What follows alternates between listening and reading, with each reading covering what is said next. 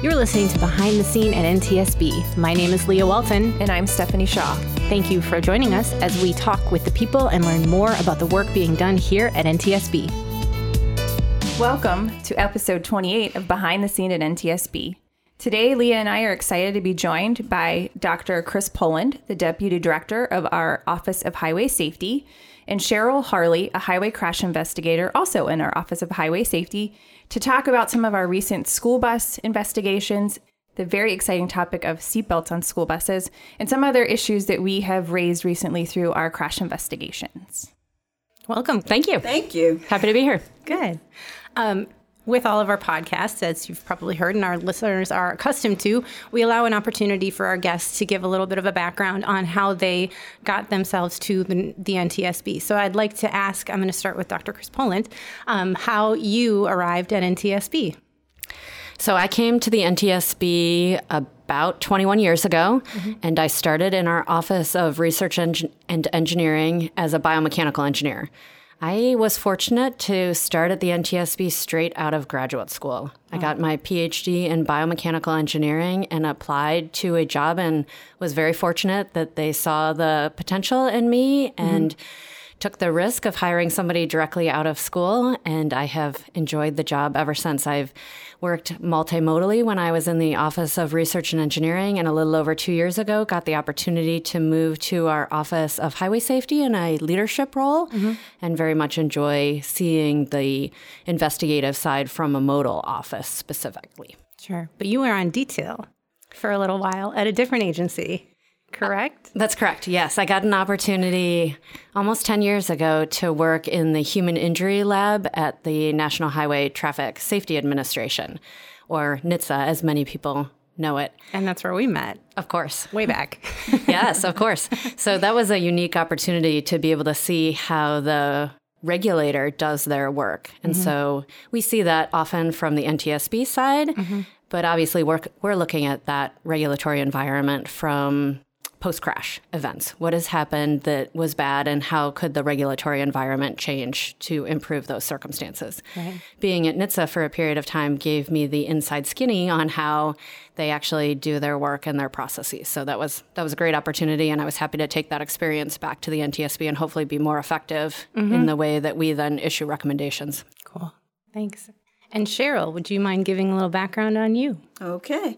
Well, it's not as stellar as Chris's. Oh, I don't know that I can say that. Let's see. I came to the NTSB in February of 2016 after retiring for 26 and a half years with the Metropolitan Police Department in Washington, D.C., Wow. where I was a detective in the Major Crash Unit, which is basically the vehicle homicide unit. I was also trained to do inspections for the motor carrier unit as well. Before that, I spent 7.5 years as a career firefighter in Montgomery County. And I also spent 4 years turning wrenches for the United States Navy on helicopters. Wow. So that would be me. A real slacker, right? Yeah. A real slacker. But you also have a multimodal background then. Yes, I do. A little bit. I've had the opportunity not only to work in the Office of Highway Safety, but also to do some work in the rail, in our rail pipeline and hazardous material office as well. So. That's right. Great. Well, this week is National School Bus Safety Week, and the theme this year is My Bus, My School Bus, the Safest Form of Student Transportation. School Bus Safety Week is a public education program hosted by, and I am going to spell all these out, the National Association of Pupil Transportation, or NAPT, the National School Transportation Association, NSTA, and the National Association of State Directors of Pupil Transportation Services, or NASDPTS.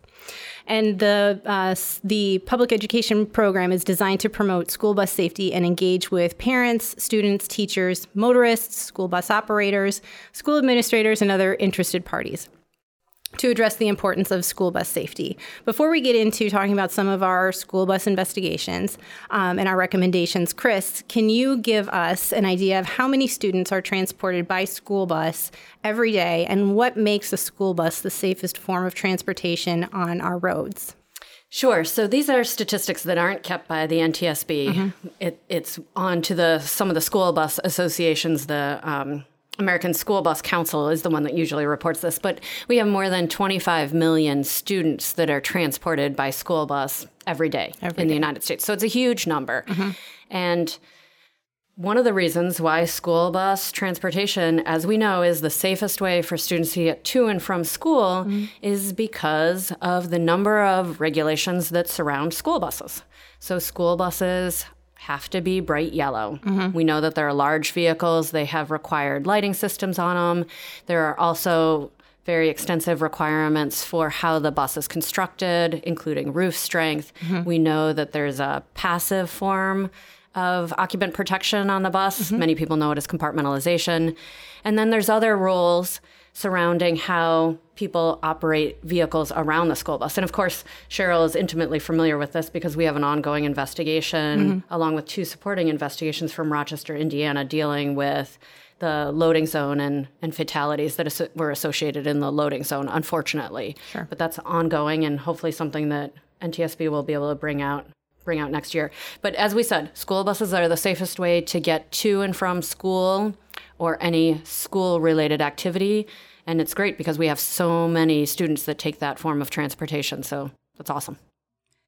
So school bus safety has been an issue that NTSB has pretty much looked at since the NTSB was created. I know some of the first recommendations that we made were for improvements for school buses, things like crashworthiness, the way occupants are restrained or protected in school buses, even things like the noise canceling switches, based on some of, I think that came out of some of our rail highway kind of crash investigations.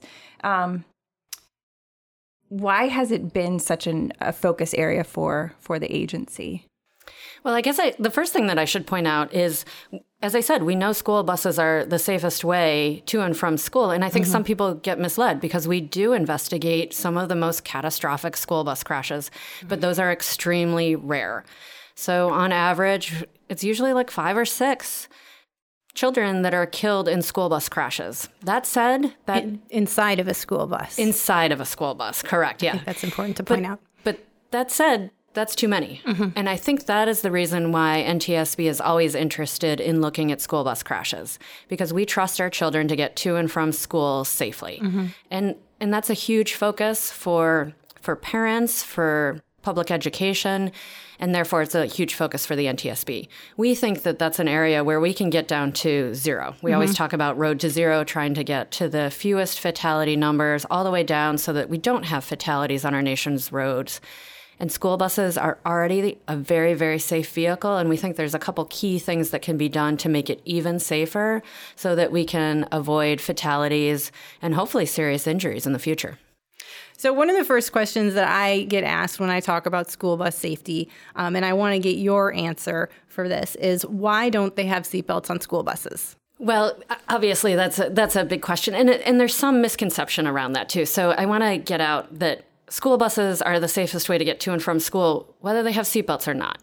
So we're seeing more school buses that are being equipped with lap shoulder belts. That's what we recommend for passenger seating positions. But to give you a little bit of the history, when the design for school buses changed in 1977, they looked at a variety of ways to protect the occupants because they were seeing that the school buses weren't performing well. And there were a number of crashes, some of them grade crossing crashes, Stephanie, like you mentioned, where you have a train that hits a school bus, catastrophic crashes. The bus body itself wasn't holding up. And then they were looking at more specific crashes where you might have a rollover, high-speed rollover. What's happening to the occupants? And in 1977, they passed regulations that were looking at side impact protection, rollover protection, and also a passive form of protection for the occupants. So in 77, we didn't have a lot of seatbelt use.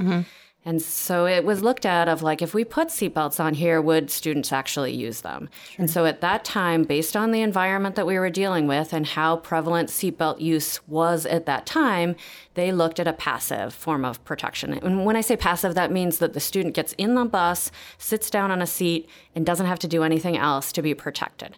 So that's compartmentalization. That is the closely spaced energy absorbing seats. And those seats have those closely spaced seat backs. So in a frontal crash, occupant travels forward and quickly impacts that seat back in front with their knees, their chest, their head. They distribute the forces over a larger area of their body. And that seat back is designed to deform as well.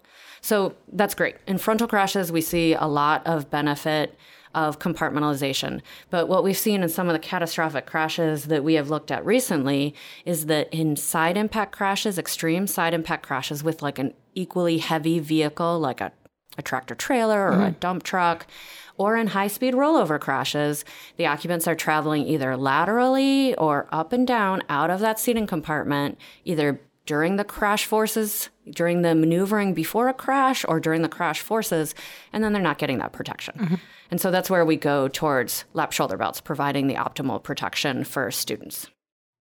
Which the idea of the seatbelt is that it would keep them in that compartment space so that there are things that were already designed into the school bus seat to help protect them as well. Yeah, I'll put in a plug for our video. We have a video that talks about school bus safety. And in that video, there's a really nice graphic that Leah put together that shows an egg crate. And so it's talking about how compartmentalization provides kind of some protection front and back. But if we can keep the occupants within their compartment with the lap shoulder belt, then it's basically like closing the lid on that egg crate. We're giving them the total protection so that during any pre-crash maneuvering, they're staying within their seating compartment. And then they have the benefit of that belt system and the compartment during any crash forces. So that's the best protection in all crash scenarios. Sure. And when did we first make the recommendation for the lap and shoulder belts on school buses? Good question. Many people are confused about this. So we had kind of a landmark report that we did in 1999, bus crashworthiness, bus safety. And in that report, we recommended occupant protection systems. So some people think, that's not lap shoulder belts. And one of the reasons why it's a little bit ambiguous is because when we were making that recommendation back in 1999, so we're kind of talking like the environment that was happening at the time. So we talked about 77, what the environment was for how many people use seatbelts in 1977. In 1999, what we were seeing was a number of belt systems that were being installed in school buses, as well as some other crazy type designs. Like I remember one person had the equivalent of like the old-fashioned roller coaster bar that would come down. And so, So they meant well, but not necessarily the best safety device. So what we were seeing was like lap belts that weren't well designed, that were riding up on the student's abdomen, lap shoulder belts that were just like a wrap over the top of the seat back. And so at that time, we felt like there wasn't a type of seatbelt system that we could recommend that would provide optimal protection. And in fact, in some cases, we were concerned that if you had one of those poorly designed systems, that you might actually have some different type of injury than you would have if you just had compartmentalization alone on the system. So at that time, we said, develop an occupant protection system that addresses all those crash scenarios that we talked about and the ones that NTSB is investigating. We recommended to NHTSA, do that work, figure out what the answer is. In response to that recommendation in 1999, NHTSA then started a rulemaking process. And ultimately in 2008, they recommended a well-designed lap shoulder belt system for small school buses. Those are school buses that are under 10,000 pounds. And they gave the option for large school buses, which is where we had some of our challenges. They gave the option for large school buses, which is the majority of our school buses that are on the road are large school buses. Right.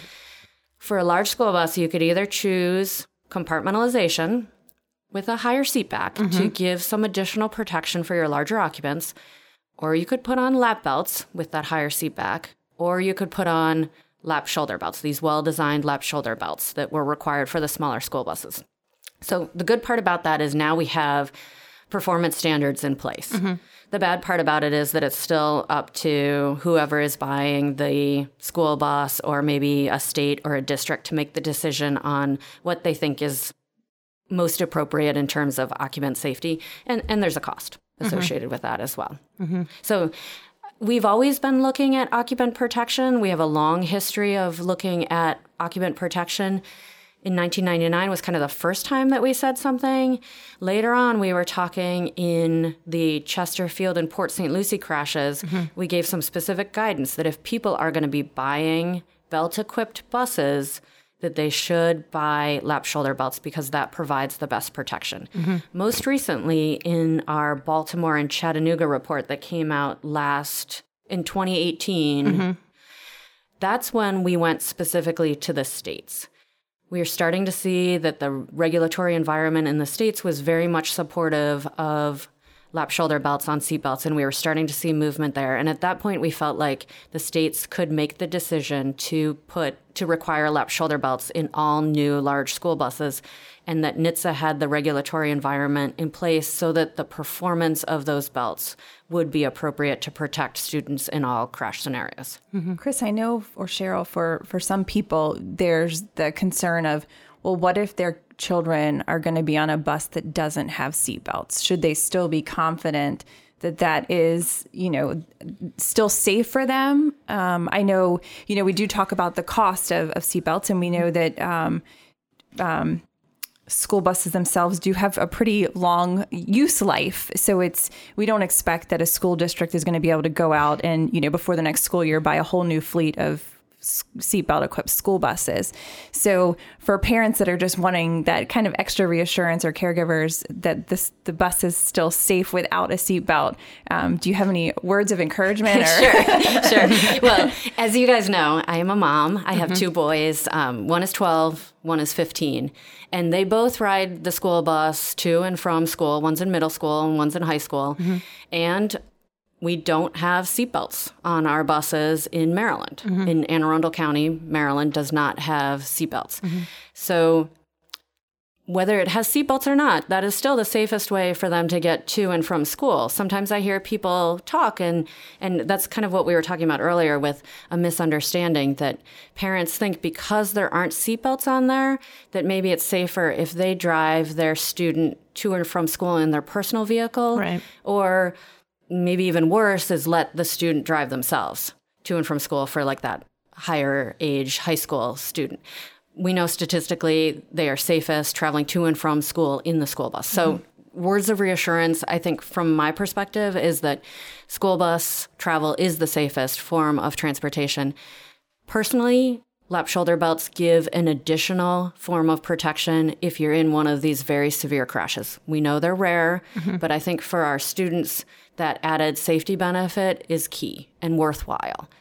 But if you're traveling to and from school and there aren't seatbelts, still go on the school bus because it's safer than traveling in a personal vehicle or having the student drive themselves, essentially. Sure. I'd like to travel down that road a little bit about we'll do a plug for teens and school buses. I have two high school age students who ride the school bus every day in my house, and I know you have a 15-year-old, but just from our perspective, especially looking at the teens and teen drivers, they have a lot kind of going against them. They have the inexperience of driving. We're asking them to get up in the morning and go to school during hours that they've physically and biologically should still be sleeping.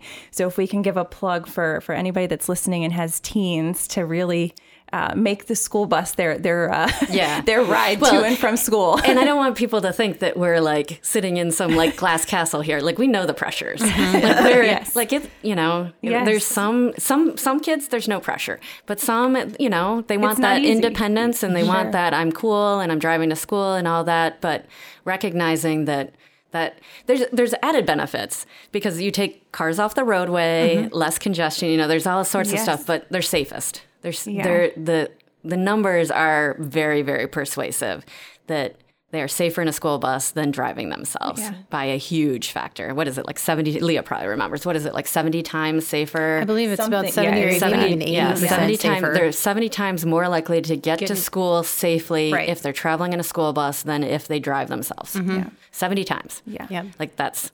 And I would say I have a 23-year-old, and as a parent, I made the mistake. I was one of the parents that was like, yes, he has his license. He can drive back and forth to school, in practice. And then we had a crash investigation involving some girls who went away for a weekend trip and some teens, and the driver fell asleep behind the wheel, and that completely changed my way of thinking. It never crossed my mind. I talked to him buckling up, not using his phone, not drinking and driving or getting a car, but I never thought about him being tired and fatigue as it related to him. And that was really hugely eye-opening for me, and why I've really, fight that fight with our younger teens now to say, nope, you're going to be on the bus. And I would think that might be an incentive for teens, that they get, a little extra time to sleep or even play on their phones, before they get to school, instead of being alert and driving. But I don't know. But you bring up a good point, though, because I think so far we've been talking about the crash has occurred. How do we protect people? But ideally, we don't want the crash to occur at all. And I think some of the work that Cheryl has done recently is really addressing, before we even get to the point of having a crash, what can we do to ensure that the school bus driver and that school bus environment is the safest that it can be? Mm-hmm. Yep. Do you want to share a little bit on that? That was my lead-in. Yeah, that was my lead-in. Oh, okay, great. Okay. I got it down. Okay. So one of the things that we are actually looking at is the school district. And we look at the school district and how they oversee safety.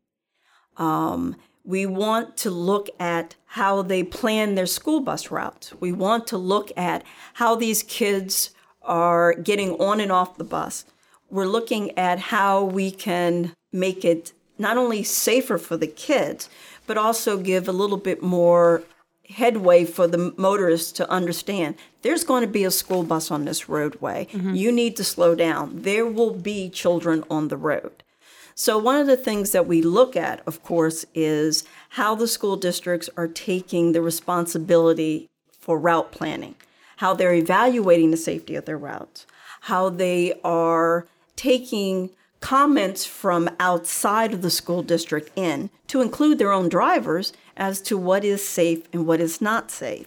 And then also looking at technology. Can technology help get these kids on and off the bus safer?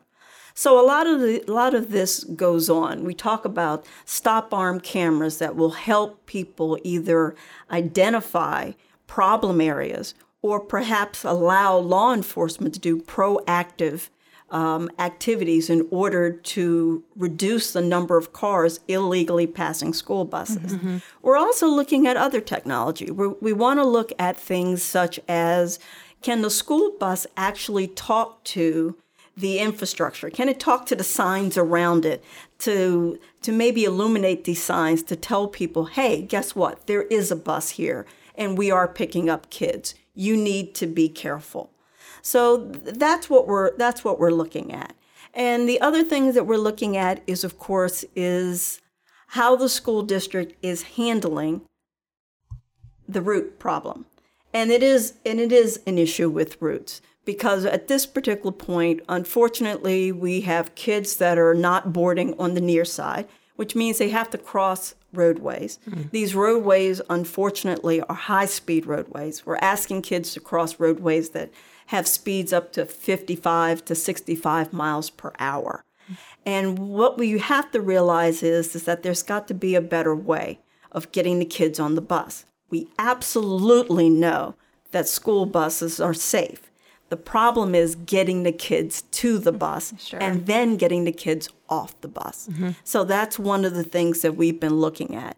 And again, we looked at it in Rochester. We also had two other investigations that we looked at, which was in Baldwin, that was in Mississippi, and then in Hartsfield, Georgia, where the same situation occurred, where we have a rural area, we have no additional lighting for the kids.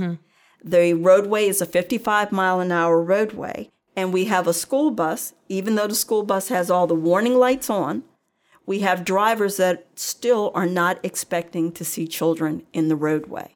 And that's one of the things that we have to deal with, and that's one of the issues that must be addressed. So since this is School Bus Safety Week, then I guess it's important to point out that the NTSB hasn't made any recommendations specific to loading zone type crashes. But as Cheryl's pointing out, these are all areas that are part of our investigative process, looking at Rochester and these two other crashes. And we're hoping that the NTSB will bring a report to our board sometime in 2020, hopefully earlier in 2020, and then we'll be able to address some of these key issues that she's bringing out and provide guidance to school districts and possibly to states, maybe even on the federal level, to give some additional guidance on how we can keep children safe before they even get on the school bus or when they're getting off the school bus at the end of the day. Because we know that the loading zone crashes often represent more fatalities than what we see on the school bus itself. And many people don't recognize that nuance, that their children need to be safe on the school bus, but they also need to be safe getting on and off the school bus. And recognition, we talked at the beginning, one of the reasons why school buses are so safe is because they have these lights and they're bright yellow. And other motorists have restrictions on when they can pass a school bus. Right. If those aren't being complied with, then obviously we're taking away one of the aspects that makes school buses safe.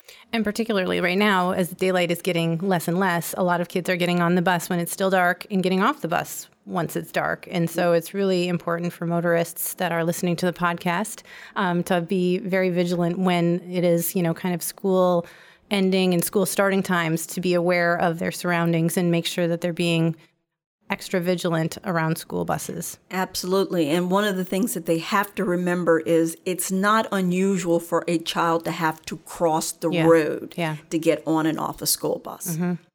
So, Cheryl, you mentioned technology solutions, and I think getting along the lines of trying to avoid the crash altogether, the NTSB has also talked about some key collision avoidance technologies that we see now more commonly in passenger cars. But we've also looked at those collision avoidance systems, so like forward collision avoidance, automatic emergency braking.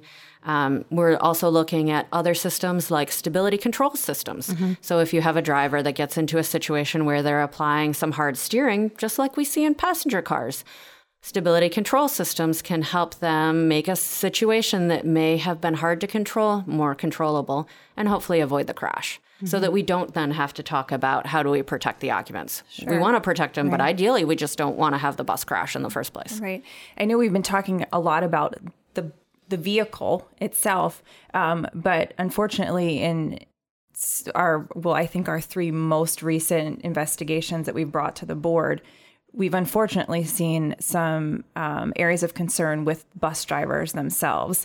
And we know that for the school bus industry, that bus driver turnover and really kind of having enough school bus drivers for their needs is really a challenge for them right now. Cheryl, I know that Oakland comes to mind, and then Chattanooga, Tennessee crash, and Baltimore, Maryland crash, that we had quite a few issues with physical fitness of the bus drivers. And if you could just talk a little bit about that and some of our recommendations in those areas. Sure. So first, one of the issues that we found was that school districts were actually delegating their safety responsibility to other organizations. For example, contractors that were providing school bus services for them. Or when you have a school-sponsored trip and you're using an unconventional vehicle like a motor coach, and the safety that the school system is required to give to their students should never be given to someone else. So one of the things that we found was that there was a problem with what happens when you're in a situation where you have a driver who is behaving poorly or driving poorly or is medically unfit. And one of the issues that we're finding is that, number one, there's no standardized policy or procedure or mechanism in place for people to make reporting. So what we have is people who are aware of dangerous situations, like a driver who may be medically unfit to do his job and are not reporting it or don't know how to report it. So one of the things that we looked at, and it occurred in Oakland, was that you had a school district you had a supervisor, and you had coworkers that were aware that the driver, in this case, was medically unqualified to drive. He certainly could not do his job. And I guess we need to start by saying there's a difference between being medically qualified and being physically or performance qualified. And that's a difference, because school bus drivers, one of their biggest responsibilities is to assist the students off the bus in the event of an emergency. Sure. And clearly the driver in Oakland could not do that.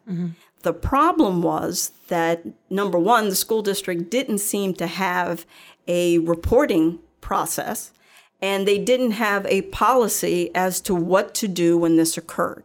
So no one did anything. And that's why it led to the tragedy it did. Same thing when you talk about Baltimore. In Baltimore, you have a school system that has delegated the authority to a contractor to provide student transportation. That's fine, except for your contractor, unfortunately, was well aware that the driver was medically unfit. Sure. And as a result of this led to a tragic situation where the driver, who was known to have seizures, had a seizure while driving the school bus.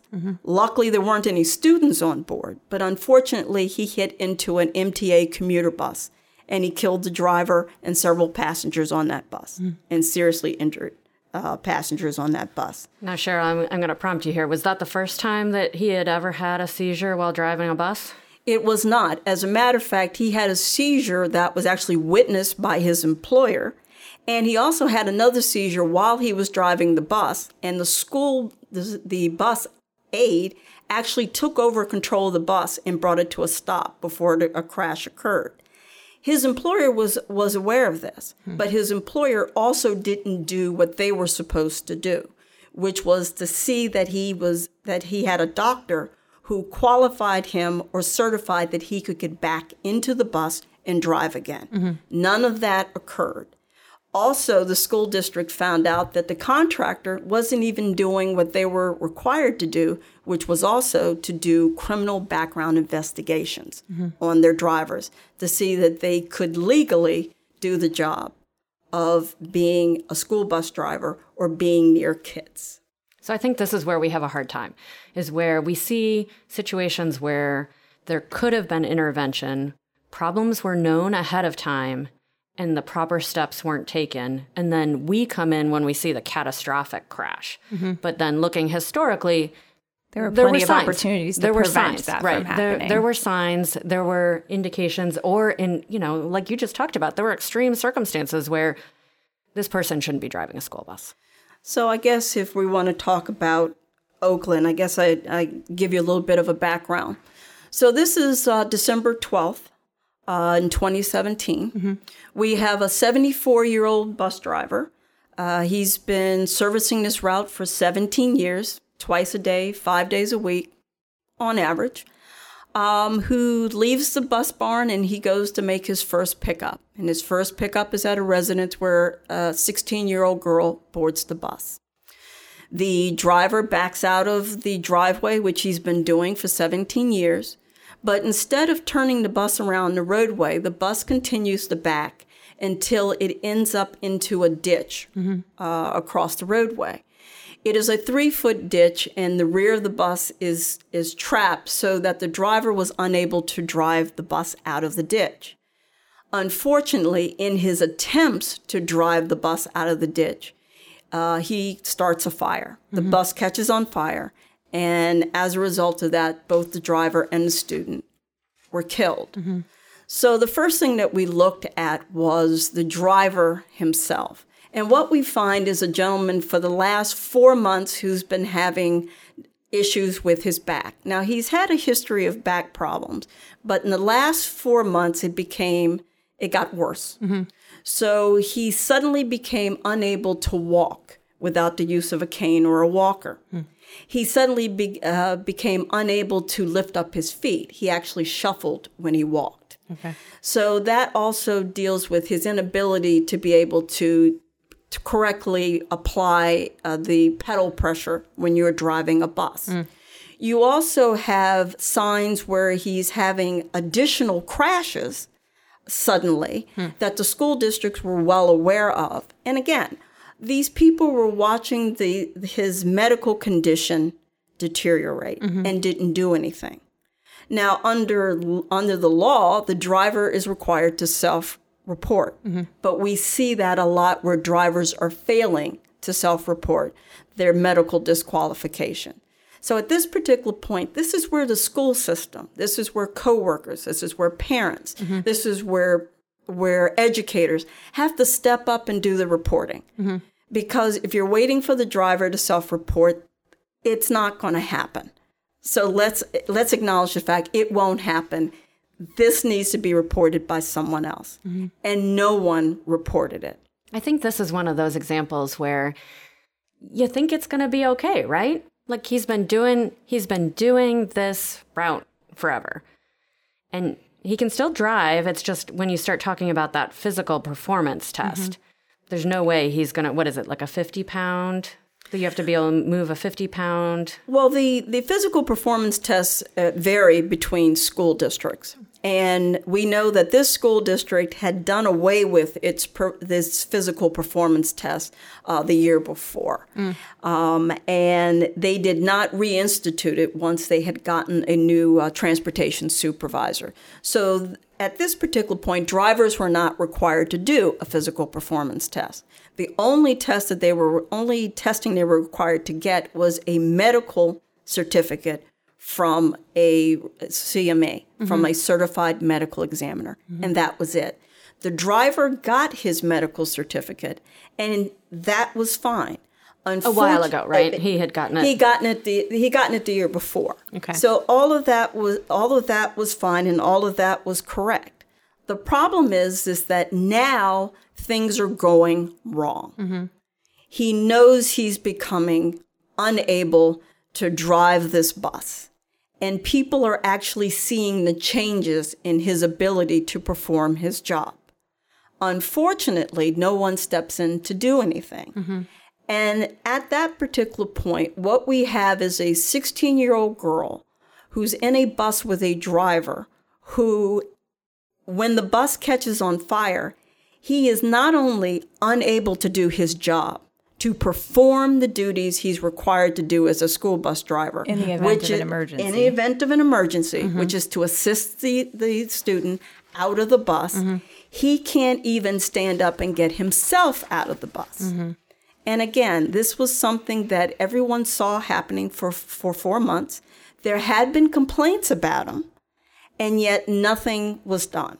And this is one of the issues that we're looking at.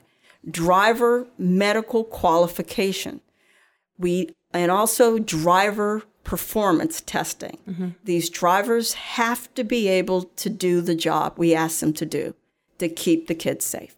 Right. Cheryl or Chris, I know that this unfortunately is not the first time we've seen a bus driver who's not been able to assist students in the event of an emergency. Some of them have been just that the driver had an unexpected medical emergency while driving and just was not conscious to assist students. For school districts, I know a lot of times, I think it's during School Bus Safety Week, or at least when I was in school, it seemed like October, fall time was when you practiced your emergency evacuation drills at school. I know I remember jumping off the back of the bus, 2 or 3 times before we went back into the classroom. But when it comes to thinking of a situation where you might have a driver that in the event of emergency is not able to assist your students, what kind of training, or should there be a better training for students to ensure that they can get off the bus safely? I know we were talking about Oakland, and I know that there was an issue with being able to open the front door of that bus as an emergency exit. Are there things that maybe we need to ensure that that bus evacuation drills include a little bit more than just jumping off the back of the bus? Well, by and large, most school districts are fairly good at providing these evacuation drills for their students. One of the problems that we saw in Oakland was the ability of students to age out of having to do the drills. The belief was that the high school students no longer needed them because they should have been exposed to it in the lower grades. Of course, this doesn't take into account if you transferred into the school system. Sure. The other problem is that what most people will say, or what most people find, is that the quickest, the easiest method of getting on and off a bus is the front loading door. It is probably the choice that most of the passengers would want to make, unless there's a fire or an obstruction in the front. It is also the only exit that most people don't actually practice getting off the bus. And normally during these evacuation drills, you have a competent, able driver that's directing the students off the bus. The question is, what happens when that driver becomes incapacitated? Can the students get off the bus? Do they know how to open the front loading door? Now, on electric-powered doors, there's a requirement by federal regulation that there is an emergency release button. No problem there. Manual doors are not intuitive. There's nothing that explains to you how they're actually supposed to work. No. And what we found is that when the drivers were not there to assist the students, they didn't know how to operate the manual release door. As a matter of fact, in Iowa, one of the neighboring school districts decided to do an experiment. And what the transportation director did was tell the students to get off the bus without the assistance of the drivers. And they found the students couldn't get out the front door. This is a problem if you have a fire at the back of the bus. Sure. So this is one of the things that we had made a recommendation that in these evacuation drills, that all exits must be part of the drill. The kids must know how every exit works and be able to get off the bus without the driver. So as you mentioned, we have seen the situations with the incapacitated drivers. Anaheim, California is a case where that actually was the cause of the crash, where we had a driver pass out. We know that because there was an onboard video recording system. And so we could essentially watch what happened to that driver through the crash sequence.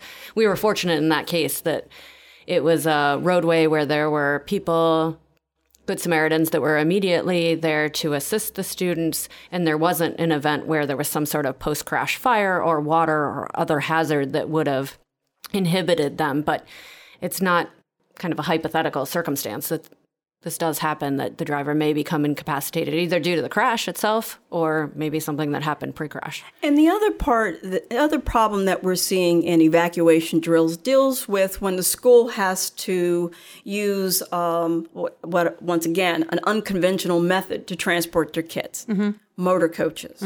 Now, the school allows the motor coach driver to provide a pre-trip safety briefing, which is supposed to include the use of seatbelts and emergency exits. What happens when the motor coach company or driver fails to give that pre-trip safety briefing? What we find is that you have kids on a bus that can't get off. We found this out in Orland in 2014, where no pre-trip safety briefing was provided, and the kids really didn't know how to get off the bus in the case of an emergency. The same thing occurred in Loxley, Alabama. Unfortunately, the driver was incapacitated and died. And once again, you had the kids trying to figure out how to get off the bus. One of the things about the pre-trip safety briefing also includes the use of seatbelts. So what we found in Loxley was that several of the kids were actually thrown several rows up during the crash, and then were seriously injured. Now we're asking these seriously injured kids how to figure out how to get off the bus. Right. The pre-trip safety briefing would have dealt with both of those situations. So again, it's not just the evacuation drills on school buses. It's the fact that this information, this pre-trip safety briefing, has to be given anytime it's a school-related transportation.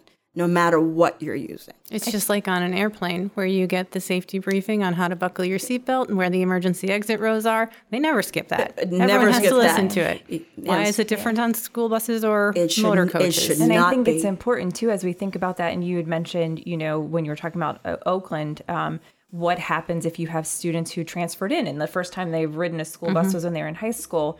But we've had conversations, too, where we've talked about, but what about the students who get driven to school by their parents or daycare provider or who walk to school? And so you make a really good point when you talk about the importance of that safety briefing every time that it's not just the students that ride the bus every day who happen to be part of those annual drills, that we really need to make sure that all students who might be riding a school bus or a motor coach really has that opportunity to know how to get out safely in an emergency.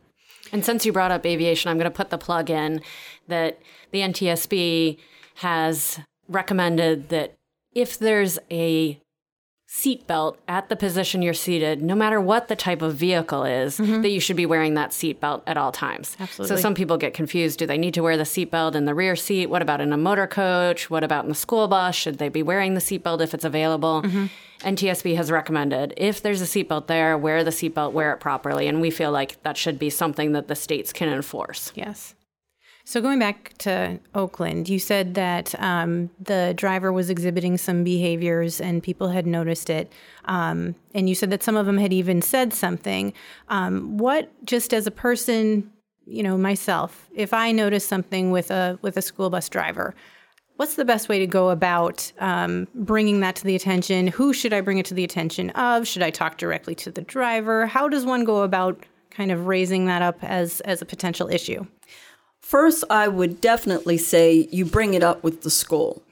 You bring it up with the transportation director, and you also bring it up with the director of the school district. Okay. Also, people do have the ability to make a report to the Department of Motor Vehicles when a driver is potentially medically unqualified to operate a motor vehicle. They do, in fact, have a medical review board, which allows them to examine and look into complaints or concerns about driving. So certainly you can do that. One of the things that we are asking the school industry to do is to have a policy in place. Let people know how they can do the reporting, how it's documented. There needs to be a finding or a disposition, and the person who made the complaint needs to be able to, should be told what the disposition to that is. So those things should be in place, but until then, certainly you have the right to go to the local Department of Motor Vehicles and make a report as well. And most of the Department of Motor Vehicles actually do allow you to make an anonymous report. Okay. Not all, but most do. We've also addressed this aspect from the medical community, because sometimes when somebody comes in with a serious medical condition like epilepsy or something along those lines, and they're reporting it to the doctor may not be aware that they're a school bus driver. And so some of our recommendations are targeting the medical community to try and have reminder systems of ask the patient what their job function is. And if you learn that you're treating somebody that just had an epileptic seizure and they're a school bus driver, that there are avenues for that medical professional to be able to do the same thing that Cheryl was just talking about, report and have somebody then investigate if this could affect their driving capability. And that's another important point. What we also like to get out to the medical community, a lot of the Department of Motor Vehicles actually do allow doctors to report. Most of them, it's voluntary. In some states, it's actually mandatory to report. For example, you have a patient that has had epilepsy, and they've had an epileptic seizure within a certain time period, and you are required to report it. Most states, it's optional. And one of the things that we want to put forth is that driving is a safety-sensitive occupation. And if you have someone who has something that's a medically disabling illness, such as epilepsy, maybe the doctors need to talk to the Department of Motor Vehicles, make that report to the Medical Review Board. And if they're not quite sure, make the case, make the report, and let the Medical Review Board then take up the issue and let them examine it to determine whether or not this person actually should be behind the wheel. Great advice. We've talked a little bit about technology, and the one thing that we haven't talked about, surprisingly, is onboard cameras, which I know have been invaluable for some of the school bus investigations that you all have done, and specifically with helping us come to the conclusion that lap shoulder belts really are the best kind of addition as far as safety technology for protecting students. But we've also found that they can help monitor driver behavior, student behavior in some cases, because let's be honest, students on a school bus, we've all witnessed what that looks like. But can you tell us a little bit about kind of how we've made recommendations in all modes for video cameras to record, what's happening outside of the vehicle and inside. From the school bus perspective, can you talk a little bit, Chris, about the recommendations that we've made for that technology and what we think it should be used for? Yeah, so I guess there's a variety. As you mentioned, there's a variety of reasons why you might have a camera system on a school bus. What we're seeing specifically in the school bus industry is that, just like you said, it's there to understand what's happening with the students. So it may be for disciplinary purposes, so something happens on the school bus and they're able to review it and see what happens. It may also be to talk about loading onto the school bus. Parent calls up and says, school bus blew by the stop. Johnny was waiting out there, and they can review and see that actually, there wasn't a student there and the bus stopped at a certain time. So there can be positive aspects to it. But as you mentioned, if you have a camera system that also gives you visibility of the driver, it gives you an opportunity to look at performance of the driver. And so in circumstances like Cheryl's talking about, if you do have some concerns, then if you have a camera system, you can go in and use that camera system to assist you in better understanding and provide an opportunity either for retraining or maybe for some additional actions. That is another way that we can look at avoiding the crash. Now, from our perspective, we think there's a couple aspects that are really key with that, looking at some of these videos that we've seen post-crash. The first aspect is that you have to have visibility of the entire school bus. Some of the videos that we looked at, even though they may have 4 cameras on them, may not give you visibility of all rows of the school bus. And so that's important for the reasons we were talking about earlier. If you're talking disciplinary reasons and you can't see 2 rows of your school bus, then you might be blind in that area. But it's also important when we're talking about crashes. Another aspect is to be able to see forward of the vehicle. And that's beneficial when you're talking about maybe any sort of crash or pre-crash events, to understand what happened, both for the protection of the school bus driver, but also to understand the circumstances post-crash. And then we've seen some circumstances where these camera systems are installed for the purposes that we've talked about, but they haven't taken into account the full operating environment.